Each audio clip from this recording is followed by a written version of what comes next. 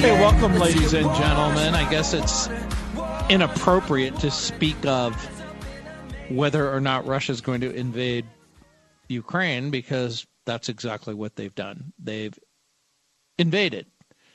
However, at Joel Rosenberg's website at allisrael.com, there is such an important article. The article title is Putin's real goal isn't Ukraine, but to make the world scared, break NATO, and make himself the most powerful actor on the planet.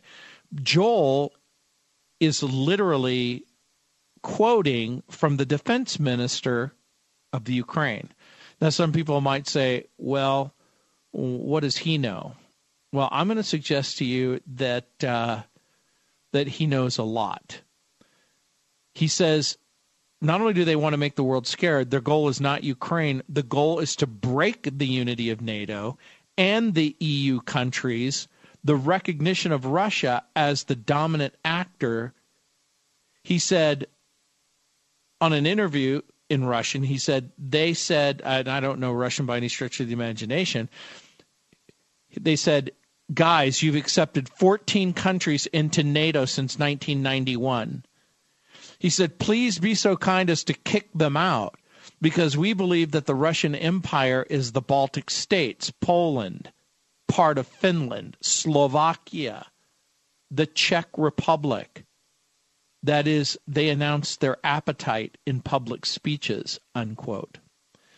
And so, again, if you want to join me on the program, it's Tough Question Tuesday, 303-873-1935, with your questions about the Bible, God, Jesus. Happy to take your calls. But I want to talk more about this article that Joel Rosenberg has posted at All Israel News because I think it's so important. Joel Rosenberg said, yesterday I talked to Ben Wallace, the Minister of Defense of Great Britain, Reznikov explained. He said, I said to them, you've been in politics a long time. Tell me, could it be that NATO countries promised something to Russia that we all don't know about and the Russians remember and resent you? He replied that he had checked all possible sources, but nowhere was such a thing written down. Nobody knows who made them any promise, but now the Russians live in the certainty that they've been promised but deceived. He says at the same time, they quite successfully forget about concrete things. The signed interstate document on security guarantees in connection with Ukraine's ascension to the Treaty of the Non-Proliferation of Nuclear Weapons, the Budapest Memorandum. For those of you who have no idea what he's talking about, what had happened was when the Ukraine broke away from Russia with the collapse of the former Soviet Union, they entered into a treaty of the non-proliferation of nuclear weapons, the Budapest Memorandum, for Ukraine to divest itself of nuclear capability. So what you have to understand in part is that Putin sees his neighbors in two different ways. They're either vassals or enemies. They are people, they are a nation that will cooperate and serve and submit to Russia, or they won't serve and submit to Russia. Now, in Putin's way of thinking, if you are Great Britain, if you are France, if you are even Israel, and you have nuclear capability, then that's going to be a powerful player, and you have to be very, very careful. The Russian defense minister in this interview said, the defense minister was asked if this crisis is the making not of the Russian people, but of one particular Russian, he said, namely Putin. He said, no, not one particular Russian, Reznikov replied. He said, quote, the president of Russia is not one person. He has a group of individuals around him. Read the publications of his ideologists. Listen to the speeches of representatives of different departments. Their rhetoric is very much the same in many things. There are things where they act according to the political vertical, and there is a conditional freedom of maneuver. It's a vision. It's a philosophy. It's an ideology, but they believe it. The defense minister said, quote, "Look at the performances of some TV presenters who have manifestations of mental illness, right down to foaming from their mouths," he added. "This is the dominant faction that runs Russia today. This is political power." And so, again, I can't stress enough. If you get a chance, go to All Israel News, read Joel Rosenberg's blog on this subject. I think that you're going to find it very, very interesting. 303-873-1935. That's my number. If you want to join me on the program, it's easy to do. You just pick up that phone. You dial that number, 303-873-1935. And, of course, Friendly Jim will pick up the phone. He'll ask you what your question is, and we'll make every effort to get your question on the program. 303-873-1935. Having said that, again, at ChristianHeadlines.com, there is this title, "A Powerful Prayer for the Ukraine." It says, quote, "As the eyes of the world turn towards Ukraine and the Russian aggression at the border, the first and best thing that we can do is pray." And this is the prayer that they have posted at ChristianHeadlines.com. "We thank you, Lord, in every situation, every dark moment. You are active and working among us. Even when things seem at their bleakest, we trust your sovereignty and strength. In John 16:33, you said, 'In this world you'll have trouble, but take heart. I've overcome the world.' We embrace the fact that the world and the troubles we face in it have been overcome, and rest in the knowledge that you have the power to move in every situation." It says, the prayer goes on and says, "As we watch war unfold in Ukraine, we ask for grace and peace to rule in the hearts and minds of those who are involved." The prayer goes on and says, "God, we fervently pray for the people of Ukraine. The situation they now face is not a new one. The name Ukraine translates borderland. And this nation has been viewed for centuries as just that, a borderland, waiting to be conquered. This nation and its people have seen struggles with Russia for a century. And over 13,000 people have already died in this small-scale war that's been raging in the southwestern area of the Ukraine since 2014. So again, our hearts and our prayers go with them. And by the way, that's something that isn't widely reported in the news, that the aggression and difficulties began in 2014. The separatists have been waging an unending war, if you will, in that eastern border. And as of today, the Russian government allegedly has recognized their sovereignty and their willingness to go in. But it is a pretext. They were always planning to do this. This is not something that just sort of happened accidentally. 303-873-1935. I'll be back.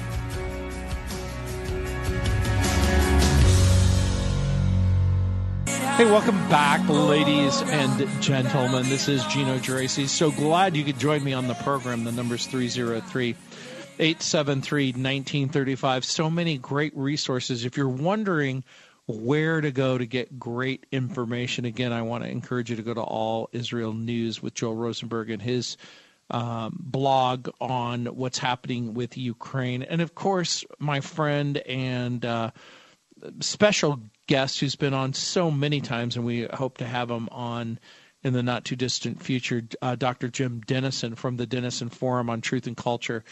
And, of course, we make frequent appeals, if you will, to his column at the Dennison Forum on Truth and Culture, and, of course, a regular contributor to Christian Headlines. And he basically has this headline, "Is Ukraine on the brink of war?" So I think the invasion issue that ship has sailed. But Dr. Jim Dennison puts it in great perspective. He says that President Vladimir Putin recognized the independence of two separatist regions in eastern Ukraine yesterday. In a speech, he claimed, quote, "Ukraine has never had traditions of its own statehood," calling the eastern part of the country ancient Russian lands. Now, you know what's interesting to me about that statement? Can you imagine, Jim, in 1812, remember, we declared our independence in 1776. In 1812, Britain once again initiated a war to recover the colonies, if you will. So let's do the math a little bit. From, we have a constitution in 89, and then in 99, and then 09. Since the collapse of the former Soviet Union, it's been about 30 years. Can you imagine in the first 30-plus years of the life of America and said, hey, the United States, they're England, and they've always been a part of England. They had this little revolution and this uprising, and they declared their independence, but we are going to put them back where they belong as sovereign subjects of the King of England. Well, when Putin refers to Ukraine as sovereign ancient Russian lands, again, he is telling the world that he believes that Ukraine is a part of Russia and has always been a part of Russia. So he orders the Russian army to launch what Moscow's calling a peacekeeping operation, which is fraud. The BBC reports this morning that footage overnight appeared to show Russian military vehicles heading for the Ukrainian border. The United Nations Security Council held an emergency meeting last night, which Western countries condemned Russia's actions as a break with international law and an implicit attack against the territorial integrity of every UN member state. Leaders from France, the European Union, the European Commission, the United Nations, NATO, Lithuania, they've condemned Russia's move. And the United States President Joe Biden signed an executive order to halt U.S. business activity in the breakaway regions, not with all of them. European Union members are meeting today to decide what sanctions to impose, and so there is going to be a long laundry list of the sanctions as they begin to unfold. And so, again, Jim Dennison at ChristianHeadlines.com and also at the Dennison Forum on Truth and Culture gives us a sneak peek. He says, and I quote, "Is this a start of conflicts to come?" He said, "I found two articles on the escalating crisis in Ukraine to be very informative. In the first, New York Times columnist David Lennart writes, quote, a Russian invasion of Ukraine would look like the kind of war that has been largely absent in the past 80 years and that was once common. It would involve a powerful nation setting out to expand its regional dominance by taking over its neighbor," unquote. He adds that such a voluntary war of aggression would signal that Putin believes the U.S., the European Union, and their allies have become too weak to exact painful consequences in response. And he says, so like Russia, And I think this is true. He says, like Russia, the leaders of China, Iran, and Venezuela are also autocrats. According to Leonhardt, they are watching the Western response to Russia. He says, quote, if the world is entering an era in which countries again make decisions based, above all, on what their military power allows them to do, it would be a big change, unquote. And make no mistake about it. The authoritarian, totalitarian regime of China is watching. And they're wondering, I wonder what would happen if we just sort of all of a sudden took over Taiwan. In addition, Leonhardt notes, quote, a Russian takeover of the Ukraine would be an autocracy taking over a democracy by force. Now, again, we could ask and answer that question. I think the strongest argument that might be made is Russia an autocracy? Yeah. Is Ukraine a democracy? In name, tradition, the way they actually conduct themselves? Putin and his inner circle believe that Western democracies are in decline, polarized by cultural conflicts, and led by weakened political parties and leaders. By the way, is he wrong? Are Western democracies in decline? Are they polarized by cultural conflicts? Are they led by weakened political parties and leaders? Jim Dennison writes, consequently, this could well be the start of similar, an escalating aggression to come. He says a second article I want to discuss is, by the way, one that I've also read by Yuval Noah Harari. He is an Israeli scholar. I think maybe the best way to describe Yuval Noah Harari is a public intellectual. But writing for The Economist in an excellent article, he says, quote, at the heart of the Ukraine crisis lies a fundamental question about the nature of history and the nature of humanity. Is change possible? Can humans change the way they behave? Or does history repeat itself endlessly, with humans forever condemned to reenact past tragedies without changing anything except the decor, unquote? He describes two options. One is a school of thought that, quote, firmly denies the possibility of change, unquote, and, quote, argues that the world is a jungle, that the strong prey upon the weak, and that the only thing preventing one country from wolfing down another is military force, unquote. His second option is the belief, to which he subscribes, by the way, that, quote, war isn't a fundamental force of nature. Its intensity and existence depend on underlying technological, economic, and cultural factors. As these factors change, so does war. And then he points out evidence for that second position. He says in the last 7 decades, there's been no direct war between superpowers.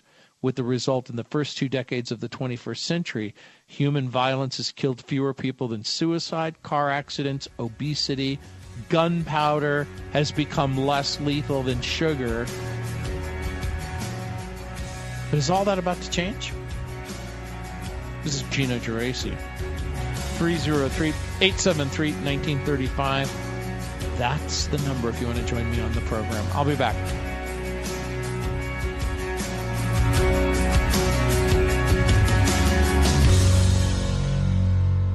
Hey, welcome back, ladies and gentlemen. This is Gino Geraci inviting you to call 303-873-1935. I was making reference to the Dennison Forum, and again, Dr. Jim Dennison, who's posted both at Christian Headlines and at the Dennison Forum. He was quoting from an article that an Israeli intellectual posted, and at The Economist, and his name is Yuval Noah Harari. And he talked about the two options, firmly deny the possibility of change. He talked about another option that we can do something differently. According to Harari, he said in his article at The Economist, quote, "The decline in war didn't result from a divine miracle or from a change in the laws of nature. It resulted from humans making better choices.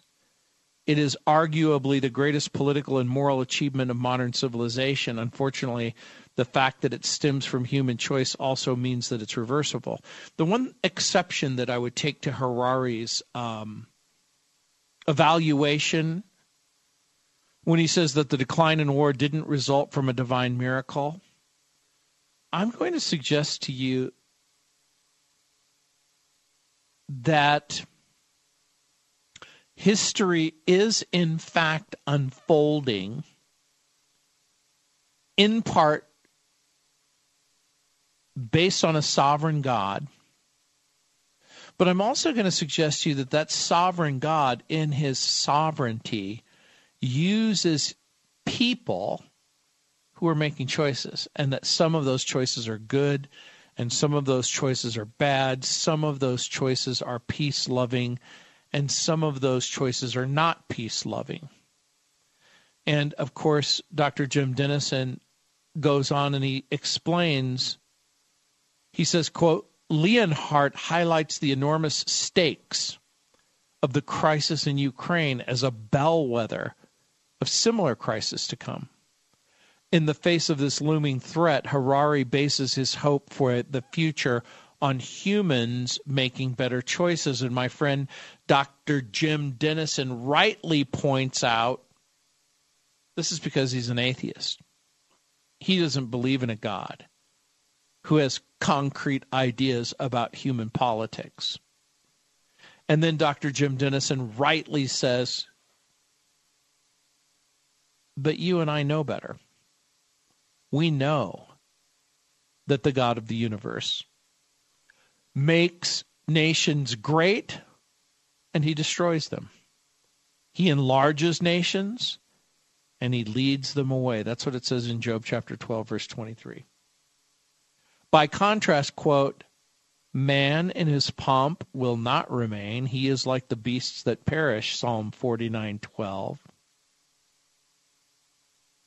There are people who obviously don't believe that there's a God of the universe who makes nations great, and he destroys them. He enlarges them and leads them away.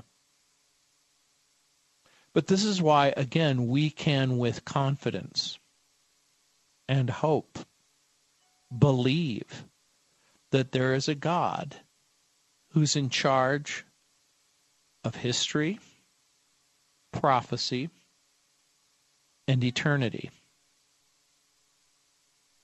And so again, we continue to pray that the real God, the God of heaven, the God of the Bible, will change hearts bent on war and destruction. And then we ask that God will protect the persecuted from their persecutors. And we also ask that the Lord will redeem the suffering of the innocent. And of course, Dr. Jim Dennison writes, and remember, as Dr. Martin Luther King Jr. reminded us, quote, "The arc of the moral universe is long, but it bends towards justice," unquote. And that's because the King of the universe is a God of justice. And so he writes, "Let us claim these familiar words for our broken and unjust world." It's something you're going to know. Maybe you've even sang it. This very well-known song. "This is my Father's world. Oh, let me ne'er forget that though the wrong seems oft so strong, God is the ruler yet. This is my Father's world. The battle is not done. Jesus who died shall be satisfied, and earth and heaven be one. 303-873-1935. That's the number if you want to join me on the program. And it seems to me that there was a story in a headline that there's good reason to believe that Supreme Court is going to take up the case of the lady here in Colorado who wouldn't create a website for a gay couple, a homosexual couple. So I'll have more about that later. 303-873-1935. That's the number if you want to join me on the program. And there's another interesting poll that I'll try and get to from, I want to say Gallup. It's a Gallup poll, but we'll come back to it. 303-873-1935. And again, I've got open lines if you'd like to join me. What was the other breaking story from Joel? Oh, yeah. He basically posted this today. He said, and he quotes, "Christians, wake up." This is the headline. "If the world doesn't stop Putin now in Ukraine, NATO and Israel are next." True. He says, quote, "To misunderstand the nature and threat of evil is to risk being blindsided by it." And he goes on and he says the world was blindsided by World War II and the abject horrors of the Holocaust because it didn't understand the evil nature of Adolf Hitler and his Nazi regime in Berlin. The United States was blindsided by the sneak attack at Pearl Harbor in 1941 because Washington didn't understand the evil nature of the Imperial Japanese regime in Tokyo. The world was blindsided by the Iraqi invasion of Kuwait in 1990 because it didn't understand the evil nature of Saddam Hussein in Baghdad. And he says, likewise, the United States was blindsided by 9/11 attacks in 2001 because it didn't understand the evil nature of Osama bin Laden and his al-Qaeda terror network. Joel makes this statement. He says, the world is being blindsided again because it doesn't understand the evil nature of Vladimir Putin in Moscow.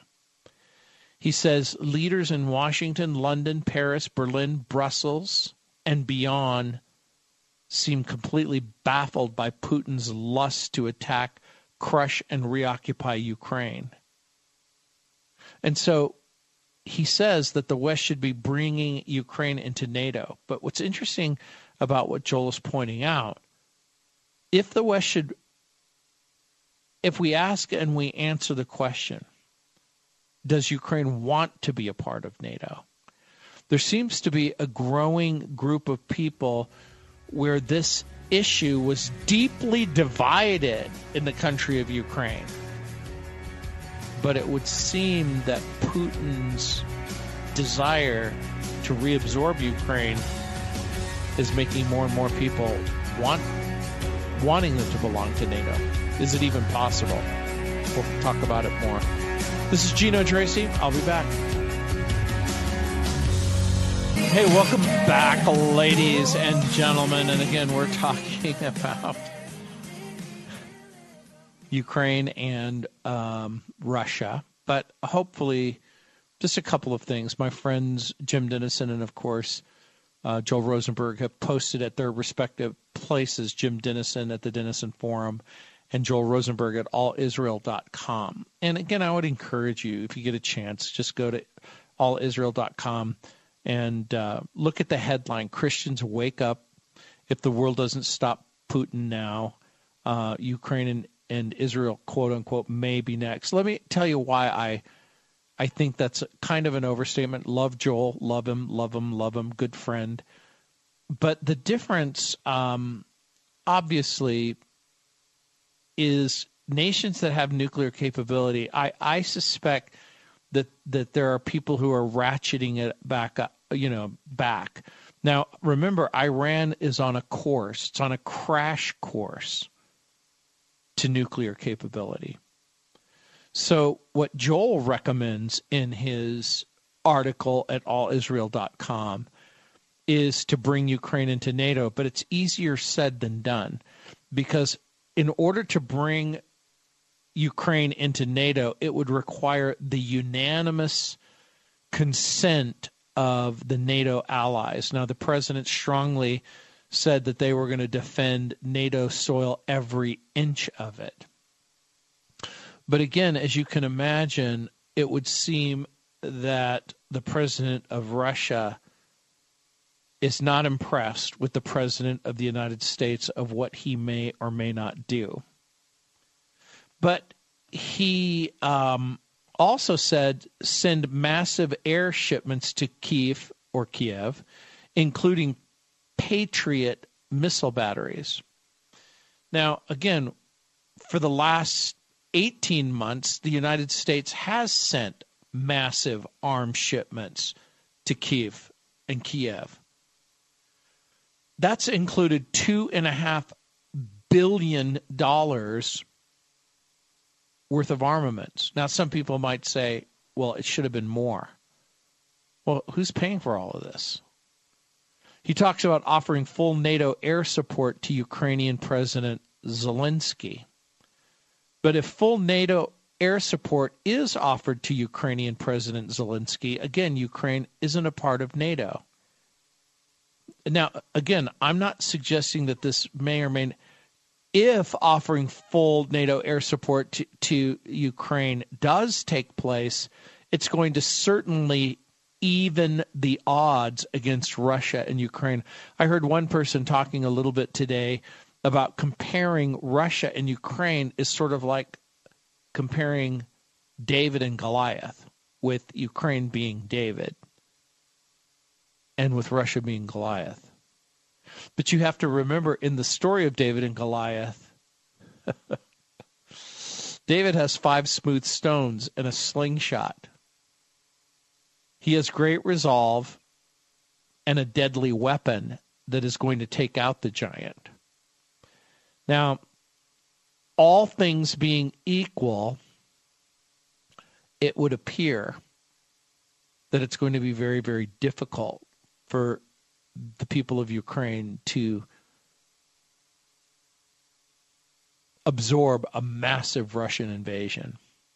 Joel also talked about cutting off the Nordic 2 gas pipeline from Russia.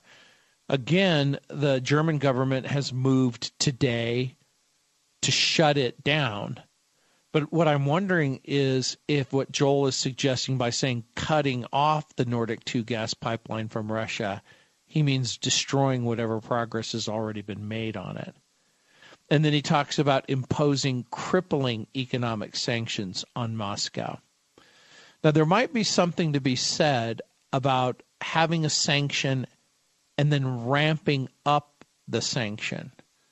If you impose a draconian, crippling economic sanction all at once, is that going to deter Moscow? I don't know the exact information. If you know, I'd be happy to, if you know this information, see if you can find it. It's my understanding that in the last 48 hours, Russian currency has been devalued to the tune of about 15%. So I'm wondering, again, if there could be a looming economic collapse of the Russian currency. And then Joel talks about where are the Christian leaders in the crisis. He says if that weren't bad enough, where are the Christian leaders? Where's Pope Francis? Where's the Roman Catholic Church? Where are American evangelical leaders? Again, we have to ask and answer the question, what do you mean? Where are they? Is this some sort of call for the Roman Catholic Church and for Pope Francis to say, use force to stop Putin? Use influence to stop Putin? I mean, traditionally, the Roman Catholic Church and popes in the past have been reluctant to call for all-out war. And is Joel calling for war? Is he calling for military engagement? I know Joel, and I know that he would say that what we have to do, in part, short of war, is to impose all of the necessary restraints that we have in place to try to draw down this conflict.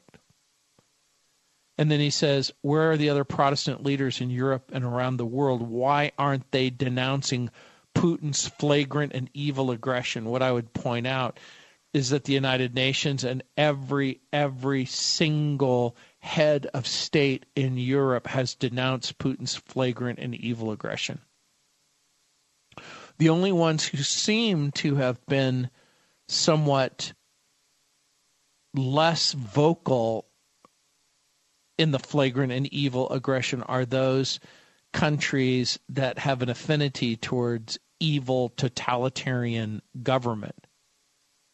And so if we look at the Bond villains in the world like Kim Jong-un in North Korea, if we look at the authoritarian totalitarian government in China and in Venezuela, it makes perfect sense to me that evil Bond villains aren't going to denounce other evil Bond villains. But it seems to me that the majority of the world is, in fact, denouncing Putin's flagrant and evil aggression.